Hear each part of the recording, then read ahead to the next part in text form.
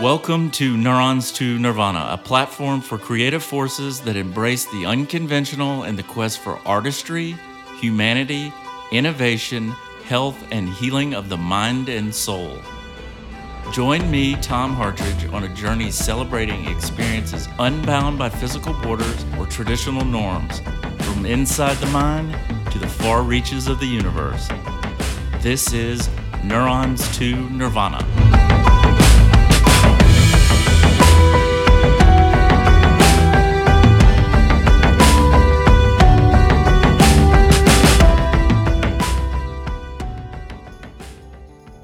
Hello, ladies and gents. Today's episode is part 2 of my interview with comedian, podcast producer, and host Shane Moss. In the final part of my interview with Shane, we discuss several enlightening topics. Shane provides further insight into his personal experience and journey concerning his mental health. In addition, he shares his new perspective on performing as a comic during the pandemic and how being a creator and host simultaneously for 2 weekly podcasts is much more fulfilling currently in his career. Shane and I provide a deep dive into our philosophical views on psychedelics by sharing personal experiences and discussing the possibilities for the medicinal use of psychedelics. Shane also in detail talks about his passion and vision for both of his podcasts. Here now is part 2 of our refreshingly forthright discussion. I'm just kind of starting to get back into psychedelics again, and it's been nothing but positive experiences. I got into ketamine a few years ago. There hasn't been manic episodes in clinical settings, I don't believe. It's one of the benefits of it. A lot of bipolar people can't take antidepressants and that sort of thing because they can launch into a manic state.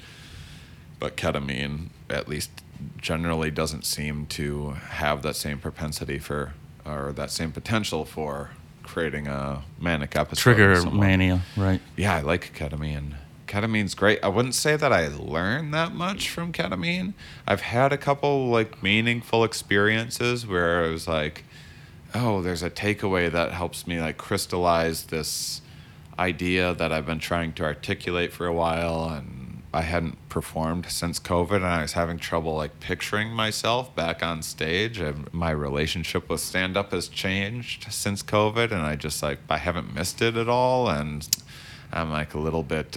Why is that, you think? I mean, I know you've got 2 podcasts going on simultaneously. I think I was just run down without realizing it, and I've been on the road for 17 years, and before COVID, I was in 3 cities a week. And not just performing, but producing. I was doing various shows, mostly this show Stand Up Science, where I'd get 2 scientists in every city that I went to join me on stage for a show that was half comedy and half science. And I'd produce those shows. I would get into the venue early. I would set stuff up. I had an assistant that would help with some of the booking and everything, but I'd be researching beforehand. I'd be putting together a slightly different show every night, and it was a ton of work. And I've never felt a need for stage time. I just was back on stage for my first time in almost 2 years because of COVID recently, and I definitely had a little bit of a trouble remembering a couple things. Oh, this person talked about that. I'll use this one joke of mine, and but I haven't told that joke in about 5 years, and having a little bit of trouble remembering how some of the words go and stuff. You're talking about at Meet Delic? Yeah. I saw some of your jokes that I've seen in the past, on YouTube, and some of your performances, but you were having trouble having the words come back. Yeah. I felt very comfortable on stage. Yeah, you did great. But I was like, how does this go? I'd be halfway through something, and I'd be like, oh, I just missed a crucial part of this story, and I need to go back now and figure out how to make this make sense. I'm very rarely thinking of the actual joke that I'm telling as I'm telling it. Usually my mind is elsewhere and constructing the next parts and stuff. Right. So yeah, I just don't get a big rush. No adrenaline rush hardly anymore. No, I'm not sure I ever really did. I like podcasting, And I like when people write and something that I said like really resonates with them. And I like sharing ideas that make people think about things in a different way. But stand-up can kind of be like juvenile and limiting sometimes, and Sure. it can be a lot of like babysitting sometimes. And I just don't care about the art form in the same way that I mean, I used to watch every bit of stand-up that I could all of the time. I didn't care if it was good or bad or whatever. I just obsessively watched it. And I just don't feel that anymore. I like doing other things now more. So, Did you get to speak to any of the speakers, the keynote speakers at all? I mean, not really. I was just so Right. busy. I was trying to watch everyone's stuff and Yeah. connect things and You had to do a lot of coordination and keep the show going. keep track of time course. and get everyone on stage at the right time and off at the right time. And emceeing also isn't something that I find myself to be like particularly good at. I started getting better when I started producing my own shows, but I had never emceed. I'm better at it now that I do so much podcasting and conversational type stuff, Right. because that's a lot more of the vibe, but I don't have that much experience with it. I wasn't sure how it was going to go. I wasn't sure. I was just like, yeah, it'll probably be fine. It was good. I had fun. Well, the reason why I was asking is Dr. Dave Rabin. Do you remember his? Yeah. He's great. He was one of my favorite speakers, but he was talking about going back to your personal experience with having bipolar and going into states of mania. He was for ketamine, but he was talking about for ayahuasca, DMT, the dissociative personality. Do you remember him saying that at all? No, Oh, I might okay. have missed that part. Because I saw you up there and I thought it resonated with you. Like, huh? I thought it might make you pump your brakes or Yeah, I don't know. I mean, I think everyone's experience is really different. There's certainly trends. I mean, it's a big part of the reason why I've hardly done any psychedelics other than ketamine, which is like questionably right. maybe not a psychedelic.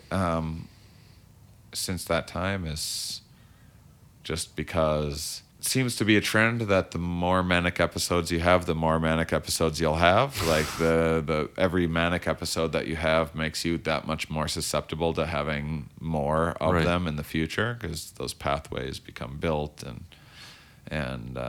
they get reinforced over time and stuff. So that's a little worrying, but at the same time, after my last manic episode that was just on the natch, that was no psychedelics or anything, I kind of felt like I knew how to navigate the space quite a bit better, and I didn't take there's no medication or anything needed. I just like sorted out what was happening and was able to kind of just work through some of the sort of delusions and stuff that I was having. It's tricky. I also get hypomanic from time to time, and hypomania is like the dream. You're exceptionally productive and creative and have tons of energy and feel great, and that's a pretty tough thing to give up. Basically, my rule with mushrooms now, even though I've barely done them, at least by my old standards, I've barely done them, is that I won't do them unless I'm depressed. If I'm depressed, if it gets me from depressed to even or feeling a little better, great. But if I'm feeling good, I won't do them like, to go to a concert and have a better Right. time or whatever, because I wouldn't want to elevate my mood to a manic state. So microdosing, more or less, or will you? I'm not totally sold on microdosing. No, Yeah. I still like big experiences. Okay. I want to try microdosing more. I tried recently. I got some mushroom microdosing stuff, some gummies, and mushrooms just make me so nauseous. If I have enough of them, I just like break through and I'm in the state fast enough that it's just like uncomfortable. You for get 30 over that minutes. feeling, yeah. But microdosing is like, I still get almost that exact same like 30, 40 minutes of nausea without the tangible benefits. profound Yeah, experiences. and, Yeah. And so I started taking it before bed. Really? Yeah, just because I was like, I'll just sleep through the nausea and then see if like the next day I feel a little bit better. And I was doing that for a couple of weeks. And How I were just your kind dreams? Were they I don't remember my dreams being. I remember them being a little more peculiar than normal, but it's dreams. They're weird. But I remember being. I remember feeling a little more creative the following day when I would do that. So I think I'm gonna experiment with that a little bit more. Yeah, I don't know. I mean, the thing with microdosing is I'm really skeptical of any way in which you're changing your neural chemistry on a regular basis. I think that one of the great things about psychedelics is you can temporarily change your neural chemistry, have these big experiences, and then have takeaways from those that can lead to some change, or maybe just was a really fun time or whatever. But you're not, it's not like a antidepressant or something like that where you're taking it every day. And microdosing is like another thing that people are potentially taking like quite regularly. Yes. And it's also like, I don't know. I mean, I would love to be more on top of life and more productive and everything, sure. But also it's just it's kind of annoying that it's like, oh, you know that you can do a psychedelic and like not feel anything? Right. Wow. And like you can do it in a cubicle. Yeah. Like what? That's my worst nightmare. We're doing psychedelics in cubicles in offices now. Yeah. Like this is an acceptable way to do psychedelics. Does it make you better at your cubicle job? That's our measurement for the psychedelic experience. Like, I don't know if I'm totally sold on that, to be honest. I'm sold on the idea of like experimenting with yourself and seeing what works for you. Self-exploration for sure. Shit, if you got to be in a cubicle doing a job anyway, why not like be better at it and enjoy it a little bit more? But I don't know what I think about microdosing. I literally mean that. I don't know. I don't want people to be like, Shane's against microdosing. I don't know. I've never stuck to a regimented I've never stuck to like the Stamets or the Fadiman regiment or whatever in the exact way that you're supposed to do it.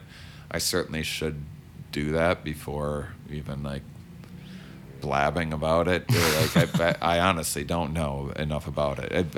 It just in theory these are my thoughts on. I think one of the biggest mistakes people make with psychedelics is not doing enough of them in an experience. I think that taking, say, a half dose and sort of tripping can be really disorienting. And you're kind of cheating yourself on having the real... Yeah, it's like now you're just like a little confused and like kind of anxious and awkward and stuff, and you're not. There's unlike alcohol where it's like, oh, I'll have one to be responsible. There's some sort of threshold that you need to cross to, in my opinion, like be tripping, and you don't want to be like almost tripping. I'm for bigger doses, not like. Also, well, the idea of a heroic dose being 5 grams of mushrooms, I think is foolish. I actually don't think 5 grams of mushrooms is an unreasonable amount of mushrooms to take for a lot of people. I've seen first-timers take 5 grams of mushrooms and have really, really fantastic, impactful experiences and not lose their mind. I've seen way more people have like, oh, I'll just do like a gram and then just like be disappointed or like just not get anything out of it, and which is fine if you're prepared to like, I'm playing it safe while recognizing that this might not be enjoyable, and if it's not enjoyable, it's not necessarily the fault. It's not necessarily that, say, mushrooms or whatever. It's not for me. I just may not have gotten that threshold dose to get the positive benefits out of it.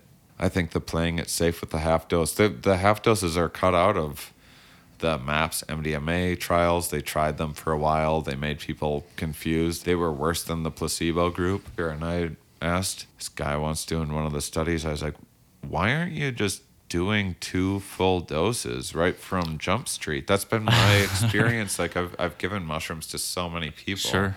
And they're like, "Oh, we started doing that now. We cut out the half dose out of the protocol." So, I mean, it seems like a reckless thing to tell people do more. And I think it's like really stupid to do like 10 hits of acid or something like that. But I mean, unless you're super fucking experienced and like, If you're a that's true just, like, psychonaut, yeah, sure. the path that you're on or whatever, but certainly for your first time or something, that's kind of crazy. That's not ideal at No. all whatsoever. So, of all the psychedelics, what's your least favorite? Do you have one? LSD? Or Probably LSD. it just But lasts so I think fucking that long. It lasts so long, and I'm like hyper functional on it Yeah. always. I'm just like I'm always like, well, now I just want to like clean my room. Right. And that's usually what I end up doing on acid, is just like organizing my room or like doing like chores and stuff like that. It's You're like, not even going out in nature. Or, yeah, I do sometimes, Yeah, but and it's nice. I feel like I've never done enough acid. I've done like some larger, like 4 or 5 hits of acid or whatever, and it's just never gotten me to the same sort of place that like experiences like I've had on mushrooms.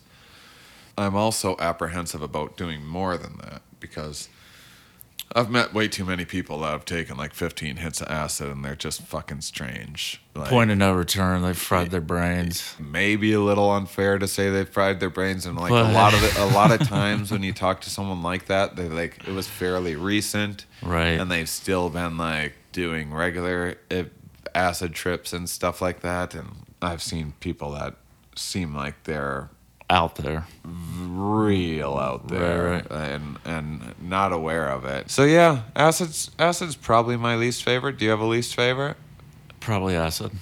LSD. I've taken, in college, I went to the University of Georgia. I had some pretty profound experiences, but also probably the worst experience I ever had on LSD was I took it with a friend. He had a vial. We'd been drinking bourbon, like Jack Daniels or something, and he had it in his freezer. And he squirted it way too much because he was Yeah. shit-faced. And then I'm freaking out, and I end up going over to my girlfriend's dorm room. And it was an all-girls dorm, and that was tripping me out because I have to go into the communal for guests, the bathroom, and I remember I had to take a shit. Yeah. And having all these girls come in from the bars, and it was just like the worst experience because you know how you get lost in a bathroom if you're tripping too yeah. hard. It's And now you're just taking a huge shit in the ladies' bathroom. in the girls' dorm, and so it was like horrific. Yeah. And my girlfriend at the time, she didn't know. I think she had eaten LSD once, and so she had heard like a tale. So she was giving me candy and put on Big, and I'm watching Tom Hanks, face just sort of melt. Yeah. And then I had to go the next day for English class for a in-class essay. Uh-huh. And I got an 86, and it was like the proudest I've ever been of any B+ in my entire fucking life. Yeah. But LSD, there's something about it that it's not plant-based, so that kind of freaks me out because you don't know who the hell has made that bathtub gin. Right. You know? Right. Like, Right. So it seems a lot more dangerous or dicey to me personally. You hear stories where it kind of just sticks with you. I've talked to people where they still see like the little squirmy visions from time to time. Oh man, I hate the squirmies. I mean, they're fun for like a half hour. But like even 12 hours of them or whatever on an LSD trip is like, all right, these stupid squirmies. Like, it's just not that interesting. Right, of course. Of the ones that we talked, that the speakers were talking about, what do you think has the best potential to help people with battling depression? MDMA, psilocybin? Yeah, I think psilocybin for sure. I do too. I mean, I think MDMA as a couples therapy, It's and great. that family therapy. Yeah. Like, I mean, you think about family as like parents and kids going into the therapist's office, but man, it would be nice to do MDMA assisted, like group family therapy, like with my aunts and uncles, and like clear some shit up. Oh, wow. You know. That would be like literally trippy as shit. Yeah. But you could probably handle it well because you're in such a great mood Yeah. that you wouldn't be pushing the envelope too much or offending them Yeah. because you'd be so gentle with your message. Like, oh, by Yeah. the way. I mean, there's so many individual differences is the thing. Like, ketamine is absolutely life-changing for some people. To me, ketamine is just super fun and interesting. I haven't really... Very few times. I've done a fair amount of ketamine. It's and very there's been- dissociative. Like, Yeah. You have those- It's like weird and disorienting, and I liked that. It's Right. like a fun adventure, but I wouldn't say that I've felt like relief of depression or anything like that from ketamine. Other people absolutely do. It is quite a bit more effective in people that have never done a psychedelic before, because just, you know, seeing a completely different point of view for the very first time ever, and Right. like, oh my God, there's more than just this perception. That's life-changing to know that there's just more than this waking perception that we're just stuck in all of the time. That's why I wish people wouldn't be so dogmatic and like, I saw the truth. Like, I'm not sure that you did, but it's awesome that you got to see something very different than our waking perception. It's not that I think this waking perception is like some ultimate truth or whatever either. It's at best a guess at what's going on, but in a pretty biased one for a lot of evolutionary reasons. To be able to experience consciousness in such a novel way for the first time is probably going to be impactful for a lot of people. I mean, hopefully they're not in, you know, a very difficult situation that ends up creating like a PTSD sort of. total spiral. Yeah. I mean, it sounds like your story was negatively impactful. You recovered from it just fine. There's people that, you know, have a real freak out the first time on psychedelics because they're at a concert or something like that and don't, you know what to expect and have too much or whatever else. So, yeah, I mean, my vote is for psilocybin for sure, but it's not for everyone. And there's like the LSD people listening right now that are like, are you kidding me? LSD is the only thing. And that's like, that's just because it hits you different than it hits me. Or give me Albert Hoffman or Owsley's, you know, Yeah. you don't ever know where it's really coming from. Yeah, That's my concern. As opposed to mushrooms or from the earth. Yeah, well, hopefully things are changing.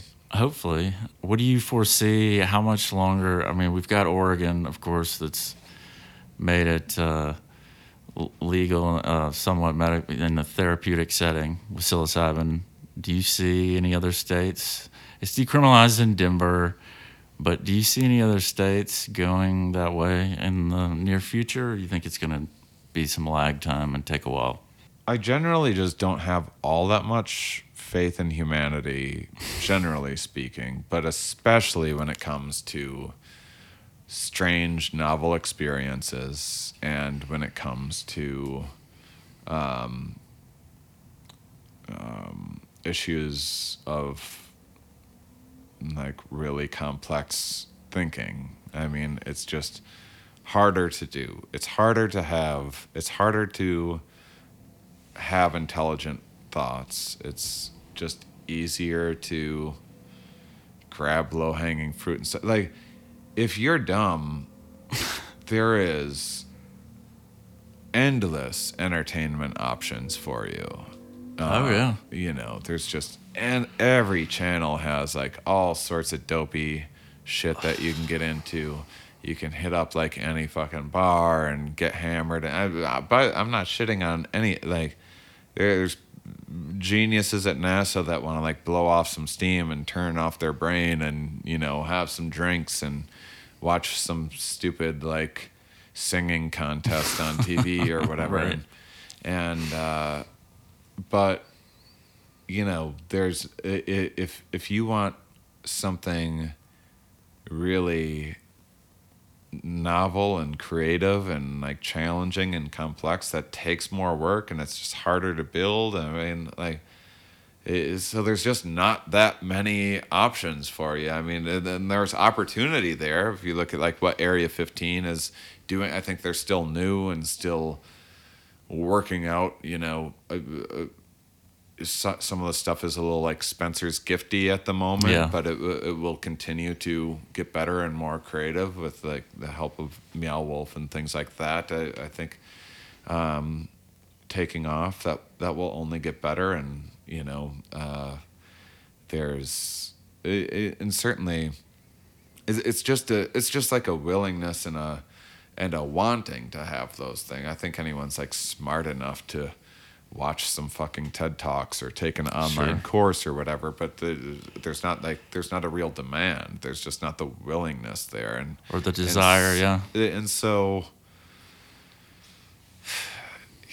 we can sit here and say like, yeah, mushrooms, and you can have all these amazing creative thoughts, or you can get better at you know, they inspire you know, new inventions and stuff, all these great minds that have been influenced by psychedelics in the past. And I just don't think many people care. I just don't think, I mean, I think a lot of people are just fucking run down and working their 9 to 5 and want to like watch some sports afterwards and not think too much about stuff. And like, that's totally fine. I was at a blackjack table last night. It's free bet blackjack. It's just a different rule where you, instead of putting up your own money for a double down or a split, the house will do it for you. The trade-off is the dealer pushes on 22. That's it. Right. Pretty much. That's the rule. It's not that much different than regular blackjack. And, you know, there's some, like, you know, drunk-ish, like, you know, rednecky couple walks by and they're about to sit down and they're like, what's this? And the dealer's like, oh, this is free bet blackjack. And he tries to just quick explain that, which took me like 15 seconds to explain. Yeah. And they're just like, that's too much thinking for me. You know, it's like, it's not actually. Like, I promise you could sit down and understand it. You learned blackjack in the first place. But, like, yeah, you want to just do the thing that you're used to. Your money's on the line and everything else. And, like, I don't fault someone for not wanting to learn a few new rules in some dumb blackjack game. But it just goes to, but that's I think it's the default for people to just kind of stick with what they know. Yeah. And not want to take on new things. Stay in their siloed lives, so to speak. So, I mean, I'm not overly optimistic about the psychedelic movement moving really fast, just because it's like, I'm not pessimistic about it. I'm just like, we'll see what happens, and I'll believe it when I see it. But there's a lot of differences between weed and I mean, the money with cannabis is like to give people, to sell something to people that they might take every day. That might be this like really social thing that they might share with friends, and you can just like quick take a hit and it's not a big deal and walk around, or that's a very different thing than, you know, taking psilocybin 3 times a year with intention and like thinking about it as a therapeutic tool and like integrating afterwards and making notes and being inspired to be creative and also having like these kind of weird and sometimes scary experiences and stuff like that. And I'm just not as hopeful in terms of for clinical use and clinical treatment. I think that's going to be moving pretty quickly, but recreational and even the therapy side of things, it's like you got to figure out how to, that's an 8-hour therapy session. That's a new model of medicine to figure out and understand and train and everything else. And so I don't know. I think it's super complicated. I'm hopeful from the therapeutic side of things. I'm not as hopeful about. I mean, I can certainly see why people are excited to invest in, like, oh, if mushrooms become legal, this is going to be a huge opportunity, and I will have missed out by not investing my zero money that I have to invest. Right. But I'm just not quite as hopeful in terms of that. But I mean, if you would have told me when I was 16 that, like, a glimpse of the future and weed shops and everything else, like, you wouldn't have believed it. No way. Yeah, of course. So MDMA, that's what, in its third trial? Isn't that correct? I think that they're going to be finished with the phase 3 trial by the end of the year. Right. Last I heard, I was talking with some people that work with MAPS pretty recently, and that's the way I made it sound. I've heard things in the past that like milestones that didn't quite come to fruition when they were hoping and anticipating, and I think we all kind of underestimate how long things take, and especially people as positive as, like, Rick Doblin. And I mean, you need to be sure an optimist to be Rick Doblin, because he's faced a lot of challenges and done it really well. And so I think some of the time frames are a little optimistic, and just having it be approved for clinical use, it doesn't mean it's going to be legal in every state. It doesn't mean there's going to be training in place. It doesn't mean it's going to be done properly in places either. I don't know how all that's going to work. So many variables for sure. So tell me about your 2 podcasts. Sure. Yeah. Let's do some plugs. Yeah.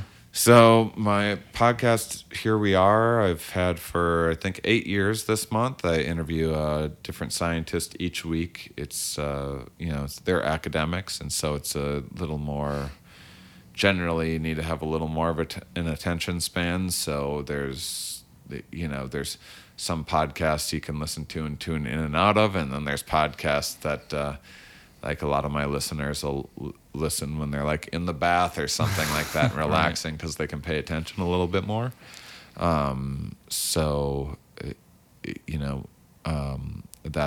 That's one vibe. And then my other podcast that I think is a lot more accessible is Mind Under Matter. I just started it this year, and it's a comedy and philosophy podcast, and share science ideas and stuff. And it's my podcasting partner, Ramin Nazer, who's an incredible artist, and so I interview scientists, he interviews, like, mystics and artists and stuff like that. So we have some slightly different takes and ways of thinking about things, and we're best friends, and have had really great conversations about motivation and mental health and that sort of thing over the years. And so we just started recording them and putting them out there, and so it's pretty visually interesting. We add animation and art and a bunch of other stuff as well. So yeah, you can check us out on Instagram and go to mindunderpod.com to check it out and see all of Ramin's art and everything else too. So yeah, and just go to Shane Mauss, MAUSS.com. You can find out more about me. Nice. One last thing I have to ask you. I'd seen you talk about you think that life is a simulation, possibly. Do I? I thought I saw something about that. I with mean, DMT, or at least you. Well, I mean, I've come up with a lot of different ways of like figuring out what the DMT experience is. Right. I'm not. If this universe is a simulation, whatever made this simulation isn't like sitting around fiddling with it, in my opinion. It was just like, here's just this program, we're just going to run it and see what happens, sort of a thing. You know, they do, scientists do that now with running models or like big data programming or whatever. It's not, you're not in there fussing with the algorithms are working too fast for you to even know what the hell they're doing. You just kind of plug a bunch of stuff in and let it go, and that's like a universe in and of itself. And so, is there like some sort of simulator or some sort of computational thing that created the universe that we're in? I don't know. I'm not super interested in it. I mean, I'm interested intellectually.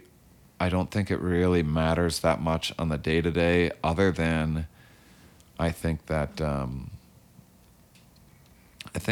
I have seen simulation theory lead to one, denial of reality in some people, and then I've also seen a lot of ego attached to simulation theory, where people think they're like fucking Neo from the Matrix, and they saw through the thing that everyone else can't. All us dumb sheeple can't see through the Matrix in the way that they can, and so yeah, I'm not overly into simulation. I mean, if you listen to the Here We Are podcast, much of it's about evolution and how evolution shaped our minds and our perceptions and our cognitive biases and why we perceive things in the way that we do, from our mate preferences to status seeking to even how we spend money or value various resources or advertise ourselves in different ways, and kind of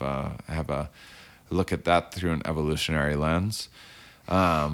Might have been a simulator that kicked off the universe and the Big Bang and the evolutionary process, but they haven't touched the program since that Ever time. since, yeah. Yeah. Like, I don't know if you know, Jefferson believed in deism. Basically, God wound the clock and then stepped away. Yeah. Like that sort of theory. Yeah. I mean, there's, in my mind, no way of proving or disproving that. And so, I guess the thing that I see a lot in, like, you know, especially in the psychedelic community, there's a lot of, well, no one knows everything, and therefore my idea is the best answer. Yes. No one has all the answers, so therefore here's my answer, and it's dogma. Like, right. You can't. I've been arguing with religious people my entire life, so this is just like a very common. You just like shift the goalpost enough, and then you kind of. There's a lot of like trying to claim the real estate of the unknown, like. Because none of us fucking know. Yeah, so you go like, yes, but what started the Big Bang? Aha, you don't exactly know? Well, therefore, Jesus was a dude that died and was resurrected 10,000 years ago. Like, whoa, what? Or 2,000 years ago, sorry. Bible thought the world was 10,000 years ago. Anyway. But the idea that, and that's not to shit on Christian, I was raised Catholic, but the idea that like, because no one knows, that then makes like whatever these old stories or myths are more true in some way, just has never really resonated with me. Right. That's me. But DMT, did that ever alter or make you think about not being an atheist at any point, or did it?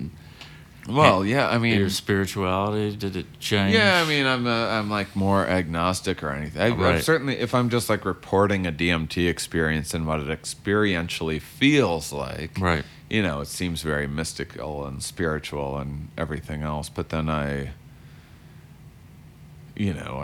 take those experiences afterwards and think about, well, what if the subconscious is generating it? Why would the subconscious generate something in that way? And I think that there's plenty of reasons why you might have these experiences, and they might look the way that they do, that make plenty of sense. I think that we all wear a lot of hats in life. Sure. I think that we have various sub-selves in our minds that we tap into that might have kind of their own lives running kind of simulations of future events in our minds, and that those worlds, those kind of spaces where I might be driving and thinking about a conversation that I need to have with a friend or so. We do this all of the time. We're constantly running simulations in our head of future events or replaying past events. And I think that that there's just like a multiverse of that going on in the subconscious that we aren't generally privy to until you need to access a certain memory or whatever.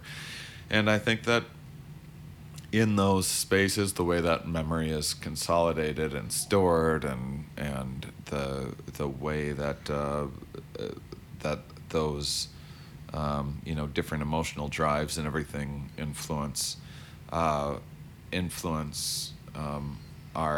minds on a subconscious level is just, if you gain access to and you get to see that, I just think it looks and feels a lot different than this conscious experience, just in the same way that computer programming looks different than the intuitive interface of a computer that you look at. And then I guess the very last question I want to ask, have you done Bufo? Toad? Yeah, you burn your... No, Bufo really is the toad venom or whatever. Smoking the toad venom? I have not yet. Have you? No. Yeah. I've been meaning to. I would like to. Yeah. I'm a little apprehensive about it. Yeah, so am I. But it's people describe it as like more... like the next level, like beyond regular DMT. But it's also, people that I think actually know what they're talking about a lot more. It's just the similarities between 5-MeO DMT and NDMT are simply that they both have the acronym DMT in them, and that's where the similarities end. Right. And so I don't think that they should probably be compared. But just like, we try to compare ketamine to psilocybin and stuff like that. And that's a, odd comparison. Very odd, too. yeah. So, very strange. Well, these are all experiences that alter your perception in a very intense and strange way. Right. So, you've got the 2 podcasts, and you don't think you'll be doing any touring comedy in the near future? Or? I'm putting together some stuff. I'm just waiting to hear back on a few things. What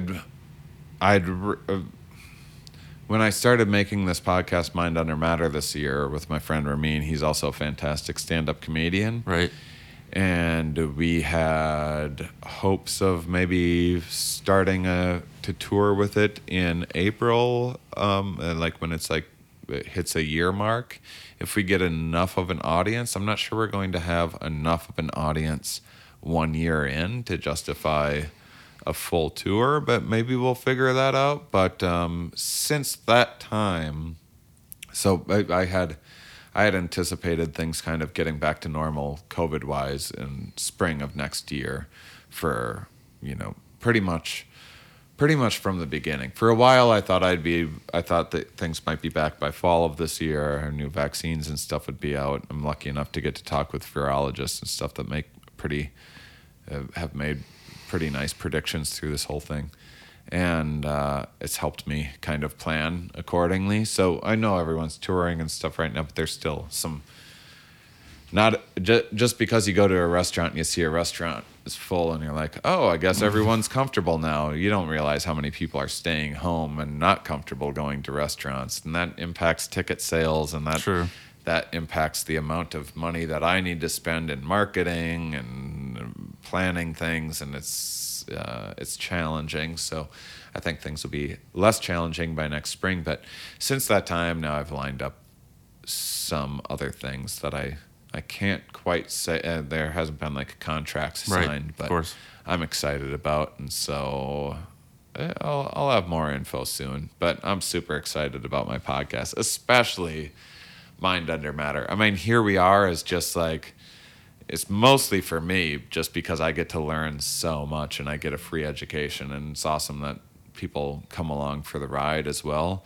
But Mind Under Matter, I think, will be the podcast that it's just has a larger target demographic, and I think that'll be the one that gets a lot more traction. So I've just been really thrilled about it, and my buddy Ramin's amazing. So who knows if we end up like pitching it as a TV show or something like that, or what it might lead to later on. I'm just pretty jazzed on that project right now. Yeah. Well, listen, I can't thank you enough for taking the time. Yeah, thanks. Thanks for having me. Yeah, man. Good luck with the podcast. Yeah. And you've gotten so many great people so far. So you're doing great. Yeah.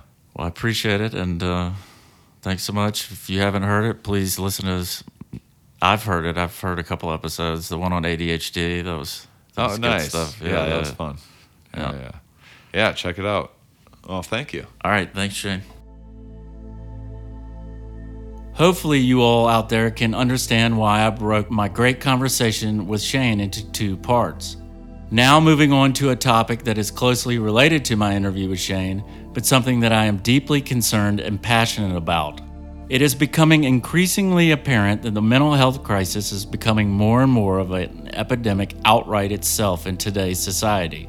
Therefore, I am very excited to share my interview with you in the next episode with Dr. Lisa Vallejos.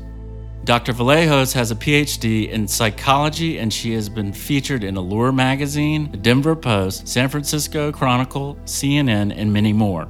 Dr. V is a powerful voice in psychology and social justice. I look forward to sharing Dr. V's views on the current socioeconomic and racial disparity within the practice of therapy in today's cultural climate. We will cover several glaring issues that she is passionate about during our discussion. In the meantime, I want to thank all of you out there for listening, and I wish you a happy holiday season. And until next time, this is Neurons to Nirvana.